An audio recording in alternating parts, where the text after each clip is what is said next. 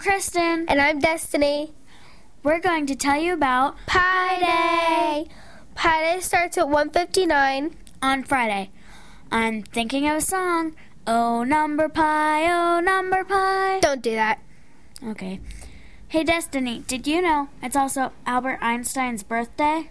No, but that's really cool. Here's some examples of pi. 3.14159265535, 8979323, and so on and so on. Well, that's all we have for today.